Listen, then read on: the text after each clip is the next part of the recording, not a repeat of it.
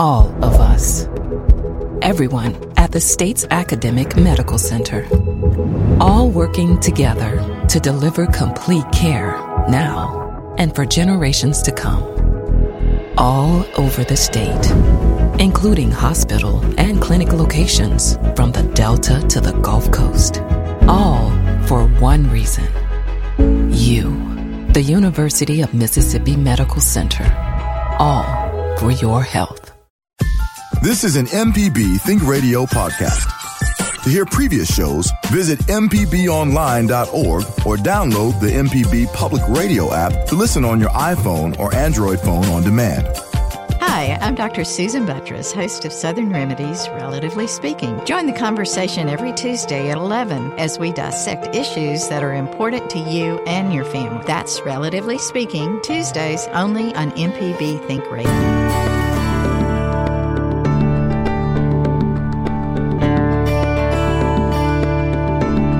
From MPB Think Radio, this is Southern Remedy. I'm Dr. Jimmy Stewart, professor of internal medicine and pediatrics at the University of Mississippi Medical Center, and this is your Southern Remedy program where you can call in at any time during the hour to ask a question about your health or the health of someone in your family, or maybe it's a friend. We typically don't answer questions about animals, so sorry about that. But if it's a human question, we're all in for that. Any kind of ages, any kind of question. Maybe it's a new symptom, a new medication, a new side effect, or maybe something that you just don't quite understand. Or you can always reach us by email. That email address is remedy@mpbonline.org. Well, we got some hot and cold days here in the South. That's right. This is what winter is sort of like. So it can be 70, 80 degrees. Maybe you're new to Mississippi. This is what you can look forward to for as long as you stay here. And who knows what we'll have. But I do hope everybody had a good holiday season to date. Again, I know it's a stressful time for a lot of people, and taking care of yourself and realizing that can be the key to navigating it well. And then also thinking about what's going to happen after that holiday season. So what does that mean? I know the New Year's just right around the corner in a few days. And a lot of people will think about New Year's resolutions, of course. And there's lots of things that you could choose to improve your health. And we talk about a lot of that on here, particularly with prevention of ways to avoid certain things. Or even if you do have some chronic medical conditions, you can always do some things better. Weight loss is always one that sort of floats to the top of the list. I would say as you're picking something, try to do something simple. The best ways to change behaviors, to change habits, to change your lifestyle is to do it incrementally, meaning you just choose one thing at a time, and to try to do that for about 4 to 6 weeks. That's a great time period. It really allows your body and your mind to adjust to those new habits. And maybe it's something as simple as, giving yourself some time away from things that stress you. Maybe it's something to change about what you eat or your exercise patterns. And it's amazing what sort of small things can do. I know a lot of people are amazed sometimes if they say, you know what, I don't think I'm going to have carbonated soft drinks that have sugar in them. Even if they've, been drinking them once a day or so, they'll say, I think I'm going to cut those out to maybe once every couple of weeks or so. Just doing that one thing, that's a lot of extra calories that you get in that. So you would be surprised if you just did that and didn't do anything else. Do a little experiment on yourself and see what the results are. But that's a great way to enter the new year. It's interesting to me the times that we pick to do things like that. So typically traumatic events in our life, a death of somebody that's near to us, a diagnosis of a chronic illness, a birth in the family, or marriage, those kinds of things can prompt us to change certain things in our life to get better. And I know a lot of people will come into my office and they say, well, I know exercise doesn't work, or I know that eating better really doesn't work, and there's probably a pill that can do that better. You know what? Really, there's not. And there's some things that are marvels about what we can do, but particularly about prevention. There's just not a whole lot that comes close to doing a lot of things together. Eating that healthy diet, getting regular exercise, getting plenty of quality sleep at night, and having really rich social connections in your life. Those things can really decrease the rate of so many different things, whether it's cardiovascular disease related, whether it's stroke related, whether it's dementia or depression related. All those things together is the right recipe. If you want a recipe from Dr. Jimmy, I'm not much of a cook, but that's one from a health standpoint that you might do to improve your health or the health of those in your family. So good morning, Dr. Jimmy. As we close out the year here, I thought it would be appropriate that I ask one of my off-the-wall questions. So of course. What kind of an end of the year would it be if we didn't have that, Kevin? That's Kevin Farrell, our producer. So I was watching football this weekend, and on my favorite team, one of the players caught the pass, and then the defender kind of hit his knee with his helmet, and he, got tackled, and he got up, and he sort of limped off the field. Well, it just turned out he tore his ACL. So I guess I'm wondering maybe a primer on the structure of your knee. So there must be enough ligaments to where if you tear one, you can still walk. And it seemed like it would be, well, I guess they're pro athletes, so they're used to it. But it looked like it would have been more painful than he was making it out to be. Yeah, that's a great question. And a lot of people say, well, I don't understand if you can tear a ligament, why it wouldn't hurt like that. So there are 4 main ligaments and 2 cushions in your knee. And those ligaments, their job is to they attach from bone to bone, and they basically keep the knee in position through its motion. Now, the knee doesn't have much side-to-side motion in the joint. That's more of at the hip level or the ankle level. But its job, of course, is to flex and extend through full range of motion.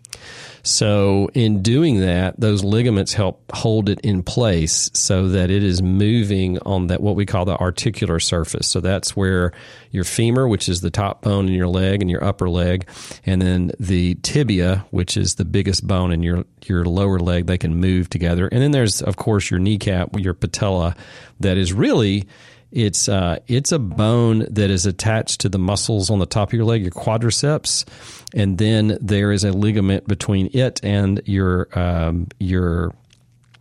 tibia on the lower leg. So it's actually a bone that's within that apparatus, sort of muscular apparatus. So what happens when you overstress the knee, like getting hit at a certain angle, depending on the angle that you are exerting that force from, and a lot of that has to do with, is the foot planted, are you turning while you do that, then that can tear one of those 4 ligaments. And that is the ACL is one of them. The PCL, that's the anterior cruciate ligament. The PCL is the posterior cruciate ligament. Those 2 ligaments really help to keep the knee stabilized in a forward and backward motion. So if you're looking straight ahead, they resist that force on the lower leg that pushes the lower leg back or pushes the lower leg forward. And if you have too much pressure, particularly if you're getting, the classic one is the football player plants and he turns to get the ball, so he's putting a little bit of rotational force on the knee, and he gets hit from the outside with a helmet to the knee or a shoulder pad to the knee, and that typically is an ACL tear because of the direction of the force. Now, you have 2 other ligaments, the MCL, the medial collateral ligament, and the LCL, the lateral collateral ligament. And those help hold those 2 bones together on either side of your knee. So one's on the inside, one's on the outside. When those tear, particularly if it's just a mild tear, mild to moderate tears, and that's common, particularly if you stretch, that would be like if you got hit from the side, if you were standing up and you got hit from the side and your knee sort of bows in or bows out. That's what those ligaments help to prevent. Then those are pretty common, and those heal up pretty well without any surgery most of the time. It's pretty rare for an MCL or LCL ligament to tear. PCL is sort of hard to tear, and it's usually a car accident type injury. So it's where the dashboard gets sort of pushed back into your leg, your lower leg, and pushes the lower leg back against the upper leg. So that's one that we don't see as much as. It's not as common. Well, as you can imagine, depending on the force, you can damage a couple of those ligaments at the same time. So I already said the MCL and the LCL are fairly common to tear those. It's not as big a deal. ACL, if you tear that, If it's a partial tear, it's just not going to do his job as well. If it's a full tear, then you got to get that repaired, because what happens after that is the knee is unstable, meaning that it's going to move in ways against that on that articular surface in ways that it is not designed to do, and that can set you up for arthritis. The other thing, and you can tear. Typically, if you tear an ACL, it doesn't have a whole lot of pain fibers in that, or PCL. Most of the time, if it's a pure ACL tear, you'll feel a pop, and then you'll feel instability in the knee. If it's an MCL, those fibers, when they tear, you can feel that a little bit more. Same thing with the LCL. Sometimes they're together, though. You can have one or more ligaments that are torn together. And then the meniscus tear, that's those cushions between the upper bone and the lower bone of your leg. When those get torn, it sort of catches. And when you're walking, it's like, my knees just sort of locked up, and then you feel a pain, and then it uncatches. It's sort of those pieces sort of flip-flop back and forth. So that's really the pain part of it. And that's why sometimes you can have a ligament tear like an ACL, and it's not that big a deal. The orthopedic, you may have some swelling in that knee, but not a whole lot of pain. Now, the swelling, if it gets bad enough, that can cause some pain too. So there may be some bleeding in there. A lot of time, the orthopedic surgeon will say, you know what, pretty stable knee. Let's just see how it's going to do.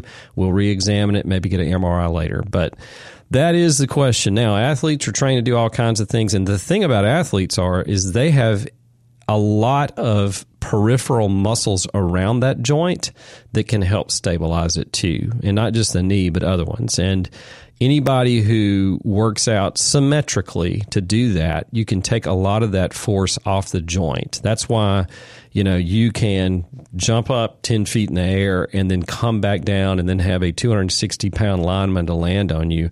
That's a lot of pressure on that knee. But if the muscles are developed around there, they can help to absorb some of that. Then that, of course, takes a lot of training.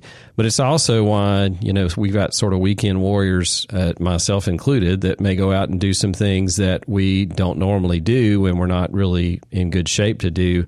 We end up hurting ourselves, and that's a little bit different, picture. So, Kevin, always good with a question. That's a really, really good question that is common, particularly this time of year when you're watching football.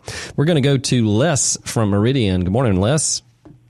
Morning, Dr. Jimmy. Thank you for taking my call. Sure. So my question is, I'm taking Mounjaro for type 2 diabetes, and it comes with its abdominal effects. And so my question is that over the last several days, I've been having increased difficulty going to the bathroom, and to the point where I can't tell if I know I'm constipated, but I can't tell, and I also have a history of diverticulitis. Mm-hmm. It doesn't feel like diverticulitis, but I can't tell if I have something that is potentially more serious. And so I have a considerable amount of pain in my lower abdomen pressing on my bladder. And I know that this is a fairly, this whole issue is fairly common with Ozempic and both Mounjaro. But when does it get more serious where I potentially may need to go see my provider to get more advanced studies or something like that? Yeah, excellent question, Les. And abdominal pain is very difficult sometimes to figure out what's causing that, just because of the way the nerves sort of develop in the stomach, and they can tend to point to things. Having pain in one location may not actually be the location that the problem's in, because it sort of gets referred to different places in your abdomen. However, and your description was great, by the way. That was really good. I think that this probably sounds more like constipation type pain due to decreased transit in the lower intestine, mainly because of the location and the fullness that you're feeling. that tends to be around the same place, and then also can be have pressure on your bladder as well. Now, Mounjaro and several other, as you mentioned and pointed out, that several of the other medications used to treat diabetes and for weight loss, they can have a number of side effects, and because they mainly work in the intestines and abdomen, they sort of slow transit down of food, so you feel fuller. They act on a hormone called GLP-1 that it stimulates the body to say, "Hey, I'm full. I'm not eating anymore." So most people, don't eat that way.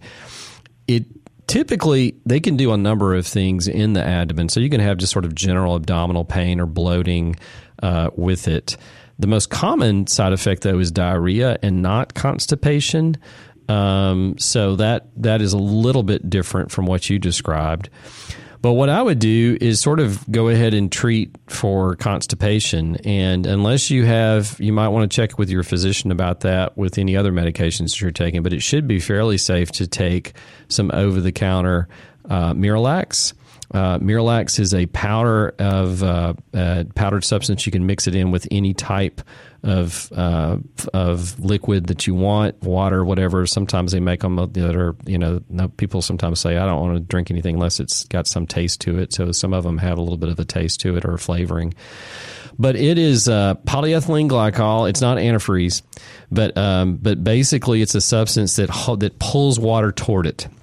So it's an osmotic agent, and that just keeps water in the large intestine enough that you're going to loosen up that stool and allow it to pass. So it's not something that you can necessarily absorb. It's not one of the laxatives that you can get sort of used to. Some of those sort of stimulate your body to do that. I would do a cap full of that. The directions will say just 1 cap full in 8 ounces of water. Make sure you're getting plenty of water throughout the day. Try that for a day or two. See if that doesn't stimulate things. If you haven't gone to the bathroom or you're having hard stools for more than about 4 days, that's the point where I would call your doctor and say, hey, can I come in? There are lots of other things that can cause pain. You mentioned a couple like diverticulitis. That's where you have little out pockets, little dead end streets, if you want to think about that, in the large intestine. And they can be inflamed and have bacterial overgrowth in those areas. And diverticulosis is just having those little blind dead end streets that sort of are out pockets from the large intestine. Diverticulitis is when those get infected, and you typically have to take a course of antibiotics for those. That can be more of a left lower quadrant, so the left-hand side of your abdomen, your left, not mine. And it can sometimes you can even feel a mass over there, but typically it's on the left-hand side. You can have right-sided, but it's a little less common. And sometimes you'll even have fever with that, and you'll have painful bowel movements when you do have them. But that's a little different in how it presents. And then sometimes some people are at more risk of having a bowel infarction where you lose blood supply to that segment. That typically is in people who already have cardiovascular disease and maybe some atherosclerosis in other vessels. So typically if I had a patient one time, she was in her 70s and already had diabetes, hypertension. She had had a couple of stents in her heart. She had her carotid arteries going to her head that were had some blockage there. So she presented with bloody diarrhea, left lower quadrant pain, and acute, really pain every time she ate. So it would be right when she ate, because when you eat, you shunt blood to that portion of the intestine. So that is a whole lot different. Certainly this doesn't sound like symptom-wise what you're having, but it sounds like it's probably what we call functional constipation, which should in most cases have a good outcome taking that Miralax. All right, very good, Dr. Jimmy. Thanks so much for your time. I appreciate it. Yes, sir. Thank you for calling. We do appreciate it. A lot of people are really big on probiotics or prebiotics, or postbiotics. Most people haven't heard of that last one, but there is a thing. So that has to do with the gut biome. So we have a lot of different bacteria that hang out in our intestines, and they're supposed to do that. They help us break down food. They help us absorb certain nutrients, and they have what we're discovering. It's sort of an unknown part of the body that we're just now learning a lot about. A lot of people will take some probiotics, which is basically preparations of bacteria that you ingest in pill form, or you can, a lot of them like the lactobacillus and or acidophilus and live culture yogurt is another way you can do it. But there's a lot of other ones too. I would be careful with that. A lot of people ask me all the time, can I take this? Would it improve my bowel function? Maybe. The problem is most of the good bacteria, with the exceptions of those things like lactobacillus and acidophilus, they purely want to live where there's no oxygen. So in your intestines, there's particularly lower intestine, there's not any oxygen in there inside the bowel lumen, the interior of it. And once you introduce oxygen to that, they die.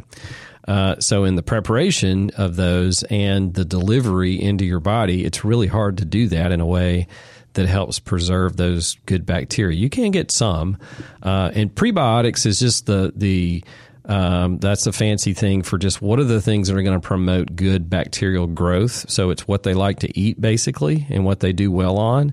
So it's almost like bacterial vitamins, if you want to think of it that way. To be honest, fruits and vegetables, that's what bacteria like. If you think about it, when you eat more fruits and vegetables, people typically will say, I'm much more regular, and they have not, that's another way, just because of the insoluble fiber that you ingest, that things sort of transit easier through there. And they may have increased gas production. Well, that's because those bacteria are doing their job of breaking all that stuff down. And then postbiotics are like, there's what are those bacteria on the tail end, so to speak, of production. So those bacteria that are already dead, but do they still do certain things? And again, they research sort of early on that, but there's a lot of great research in this area that is finding all kinds of connections. We know the gut biome is related to the development of the immune system and maintaining a healthy immune system, which may be one reason why when you eat a diet that's rich in fruits and vegetables, why that improves your overall immune system and health. It's because of that interaction with some of those bacteria. Fascinating area of science. This is Southern Remedy. Let's go to Molly. Good morning, Molly. This is Molly. Yes, ma'am. You are on the air with Dr. Jimmy. What's your question this morning?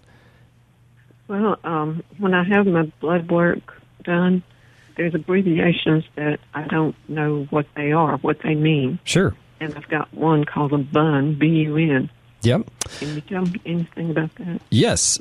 A BUN, or B-U-N, usually in all caps, that stands for blood urea nitrogen. So one of the tests, and there's not just one that's can test how things function, but one of the tests that we use in conjunction with a number of other tests to see how well your kidneys are working is the BUN, or blood urea nitrogen. So that is a measure of urea that the kidneys normally filter out. And all things being equal, if you're well hydrated, if everything's going okay, that's at a fairly constant rate, depending on your height and it can be sort of an inference of your kidney function. It's not the best thing.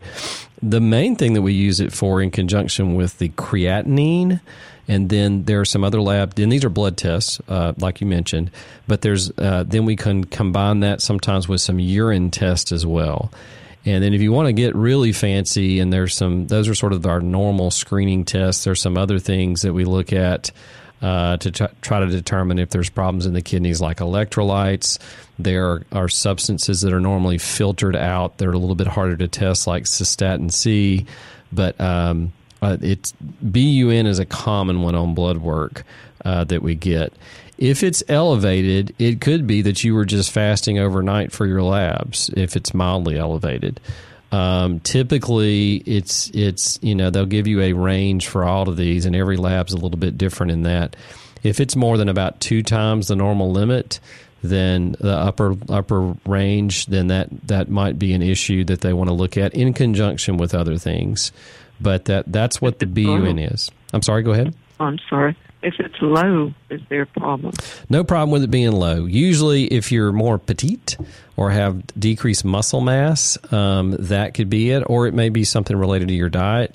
But if it's low and everything else looks fine, it's usually not a problem. Incidentally, children typically have lower BUNs that sometimes flag out, even on their labs, and it's not really a big deal. Okay, and what about MCV? Ooh, that's another one that always can sneak out the normal range.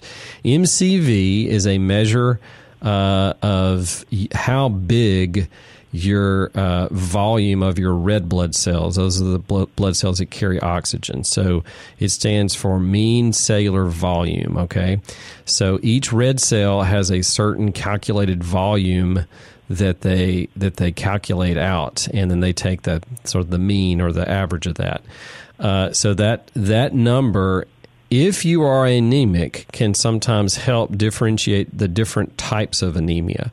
If you're not anemic, if you're hemoglobin or your hematocrit, and that's usually the abbreviations for those are for hemoglobin, it's HGB, and for hematocrit, HCT.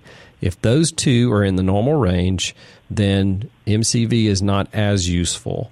If it's high, it can point you towards some lots of different things. You might have B12 deficiency, for instance, or folate deficiency. If it's low, that usually, and you're anemic, that goes along with iron deficiency anemia. But if that hemoglobin and hematocrit are normal, that's not a problem. Okay, I appreciate that. Thank you, doctor. Yes, ma'am. Thank you for calling. Timothy in Mississippi. Good morning, Timothy. Hello. How are you? Good. Thank you for calling. I suffer from PTSD. I lost a identical twin 12 years ago in a hunting accident. And it gets very inflamed around the holidays. Sure. I see him every day and his identical twin surviving brother. So it's, I don't know how to deal with that. So I was listening to this show, and it's actually quite intriguing, and thought I'd call. Well, first of all, Timothy, thank you for sharing that. I know that, just thinking about the circumstances and everything that you've been dealing with, and for 12 years, PTSD is a incredibly tough thing to deal with, and I thank you for your courage to call and share that with people, because a lot of other people may have the same kind of thing. Let me ask you a question first. Have you ever sought treatment for this with, say, a psychologist or psychiatrist? Yes, I do. Okay. I do. I think I have every month for 12 years. Yeah. That's twice a month. And, it's something that really never goes away. Right. I think with being identical twin, it's quite another phase of challenges there. But it's hard to understand and digest.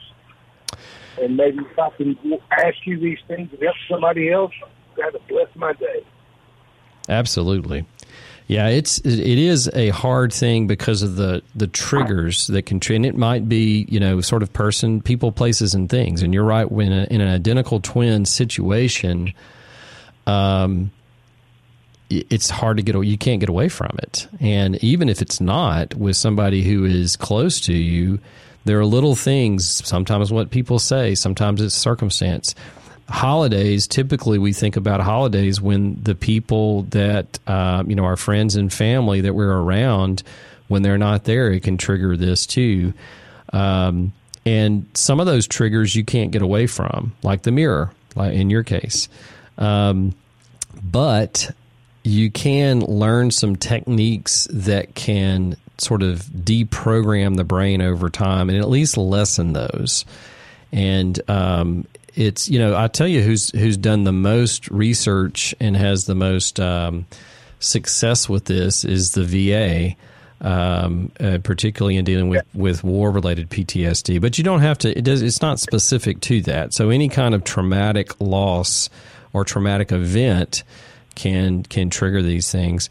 I have a few patients that, one in particular I'm thinking about was a Vietnam veteran, and he still has problems with it. In fact, his wife knows not to approach him, from behind without making some noise, and sort of going down the hallway and tapping on the wall to make sure he knows, he knows that. So, but I would say, Timothy, particularly since there are certain times when it's worse, is to sort of intensify what you've been working with your team, to try to avoid some of those. And if you can't avoid them, to those triggers, if you can't, some of the techniques to try to get your brain sort of refocused in a way that you can deal with that. And one of the ways you can deal with that is with, other people.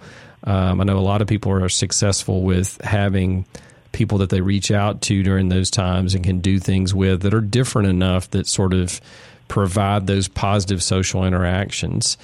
And the other thing that I've, you see a lot with PTSD is the guilt.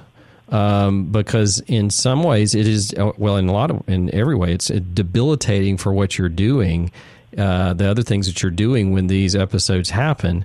However, a lot of people will feel guilt because they feel like in some ways the person, in your case, that died, that's somehow doing something negatively towards them.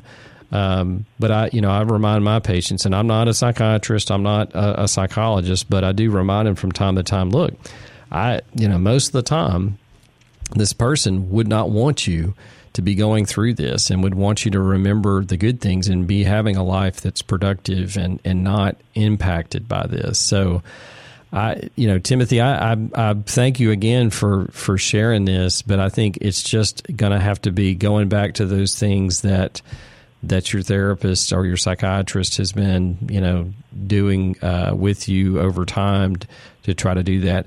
I tell people, look, if you're not getting anywhere with that, sometimes it's just not the right fit between the person that you're seeing, whether that's a psychologist or a psychiatrist. It's okay to reach out to somebody else or to ask them to provide somebody else that you can see that you'd feel comfortable with, or there's a better fit there sometimes, because that is important. Well, thank you. I appreciate your show, and it's the first time I've actually ever heard it. I was driving home from Jackson, visiting my 3 beautiful grandkids for the holidays, and it's a challenge day to day. Holidays are very challenging.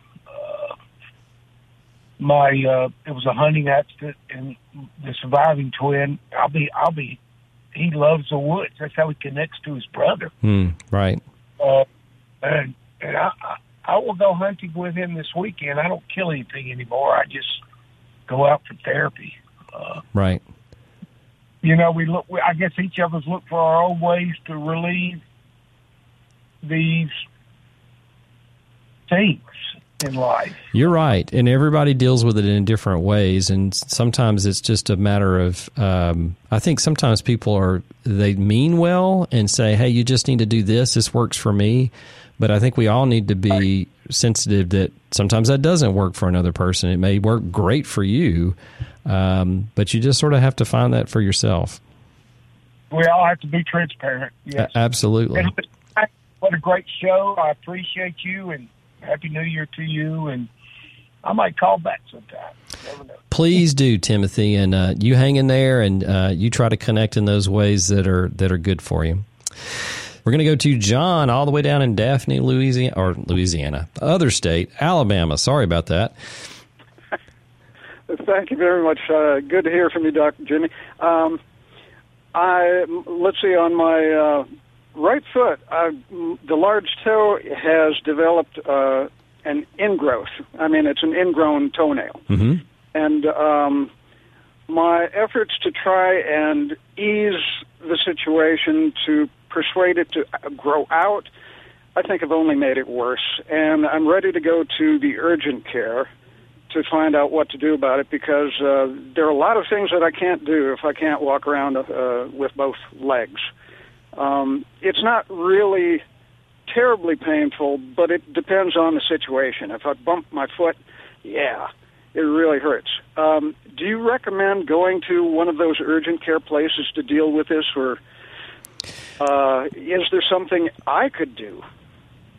Yeah, it's. I think you're at the. It sounds like you're at a point now where some of the things you could do at home may actually make it worse. It all comes down to somebody who feels comfortable with doing that, because there's different things to do in a stepwise process, and you want to avoid surgery to the last if all the other ones sort of fail. There's actually a couple of ways that they can brace the nail. So, in other words, you coax it by putting something on top of it or glue it so that it's sort of pulling it out of that nail gutter. A simple one is using pieces of cotton to do that, and you sort of place those cotton up underneath in that, that where the nail is growing out, and are growing into that. If you can get a couple of pieces of cotton in there, that can help sort of make it turn back up. But if those don't work, at that point you're dealing with surgical excision of at least a partial amount of the nail would be the way to take care of it. Sounds terrible, particularly when you're already having pain, but actually the toe is pretty easy to numb up, and the surgery itself, most people feel good in a couple of weeks and they can get back out doing what they're doing. It can recur with any of these treatments, but I would just, if you're going to urgent care, I think that's fine. I would call and say, hey, do y'all have somebody there that normally takes care of feet of ingrown toenails?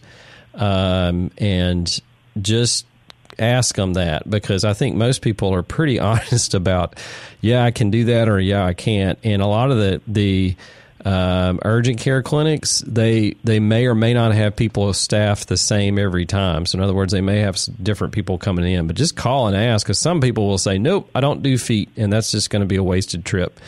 The other person that can help you out is a podiatrist, and podiatrists are very well trained. I use a lot of podiatrists, particularly with more severe ingrown toenails, so you might want to call around and see if anybody could see you from that standpoint. Great. Okay, thank you very much. All right, thank you, John, for calling. I'm losing all pronunciation this morning. Sorry about that. All right, we're going to go to Judy from Tupelo. Good morning, Judy. Hello, I was calling to say something about the kidney function. Yeah. You can get a pro-renal vitamin. My nurse practitioner put me on one, and so far everything's been good. Is that for urinary tract infections, or is that for kidney function? No, it's just kidney function. Yeah, yeah. There's not a lot of science in that. I have seen those out there. I tell my patients, just let me see the ingredients first, and most of the time they're fine. But there really hasn't been any prospective trials that show that it improved function in kidneys by itself. Again, perfectly fine to take. A lot of vitamins get filtered out by the kidney, and they're not such a bad idea if you have a deficiency.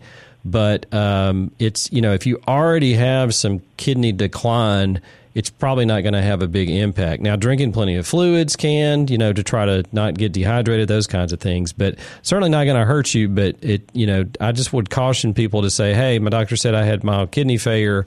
Maybe I need to go take this vitamin. It probably not going to hurt you, but you want to be careful with that, particularly as your kidney function declines. Well, she put me on it, so my nurse practitioner did. I just didn't go out and get it. Sure, yeah. And then I got it through Amazon, and it's called Pro-Renal. Yeah. But another comment I want to say about the toe, about the ingrown toenail. Uh-huh. I had both of mine done. One of them I had done in the office. And when he started on it, I thought you were going to deaden it first, and that's what he was doing. That hurts like the dickens. Put a needle in the body. Yeah.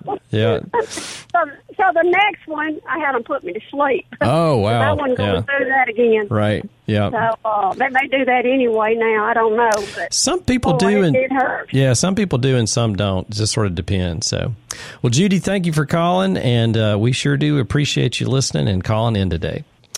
Let's go to Don from Edwards. Good morning, Don. Good morning. I was calling. Thank you for taking my call. I was calling because I had a concern about a medication called ferrial sulfate 325. Yeah, it's iron. Yeah. Iron supplement. Okay, I was taking this 2 times a day. I was taking it, and it's made you have diarrhea real bad. Yeah. I stopped taking it. And how continues? Is this supposed to continue? As long as I take it or what? You know? It can be short term. So typically people take that when they do have iron deficiency anemia or lower iron levels. And sometimes you can get those back up and then you can stop taking it. It's an easy test for them to, like a blood test, to check for the levels to make sure they're back up. The other thing is if you're losing it continually, like if you got a slow leak in your gut or your body is consuming red blood cells in some way, then that's an indication you're probably going to have to take it a little bit longer. There are some other ways to take it. That's a very common side effect. So GI side effects are the number one side effect with taking iron. Some people have cramping. Some people even have constipation with it. But I would ask your doctor if it's okay to take it every other day. That may sound crazy, but in a lot of people, taking it every other day will cut the symptoms back. I thought about that, but I heard you talking about this. The GI to this day, so I just want to check and see. So right. Yeah, that sounds good. Sounds good. All right, Don. Thank you for calling. Appreciate you. Thank you. Bye. All right, we're going to go to John from Mississippi. Good morning, John. Good morning. Go ahead, John. We got about a little less than 2 minutes. My question is, I think I've got a swollen prostate. I'm having problems urinating, and sometimes I frequently urinate, and it's not much, and it's not a very powerful stream, I guess you would say. Yeah. So I'm wondering, there's something like prostatitis. I've been trying to read up on it a little bit, what's going on with myself, and I just want your opinion on it. Sure. Yeah, a couple of different things that could be going on. Any type of enlargement in the prostate can cause those type of symptoms where you have urinary retention and you might have, not emptying out your bladder from that. It can be from just the prostate as we get older. It can get larger and larger. That typically isn't an infection. But if you do have prostatitis where you have an infection in the prostate itself, most people will have some other symptoms with that. They'll have some more of pain than just the urinary symptoms that you described, or they'll have a burning when they urinate. It is in the office, there's a way to check the prostate that can sort of differentiate between those two. But if it's the pain part of it, it's actually fairly easy to treat with an antibiotic. It's probably not going to get better without the antibiotic. But that may be something that you need to be seen. They can do a urine test. Sometimes they'll show up on that with the infection, or they may want to do a PSA just to make sure it's not really elevated. But those would be the two things that I would say that you probably need to get checked for. Yes, sir. Is there anything to do about it that they can do about a swollen prostate? It depends on the cause. But they're going to know better once you go to the doctor to see about that.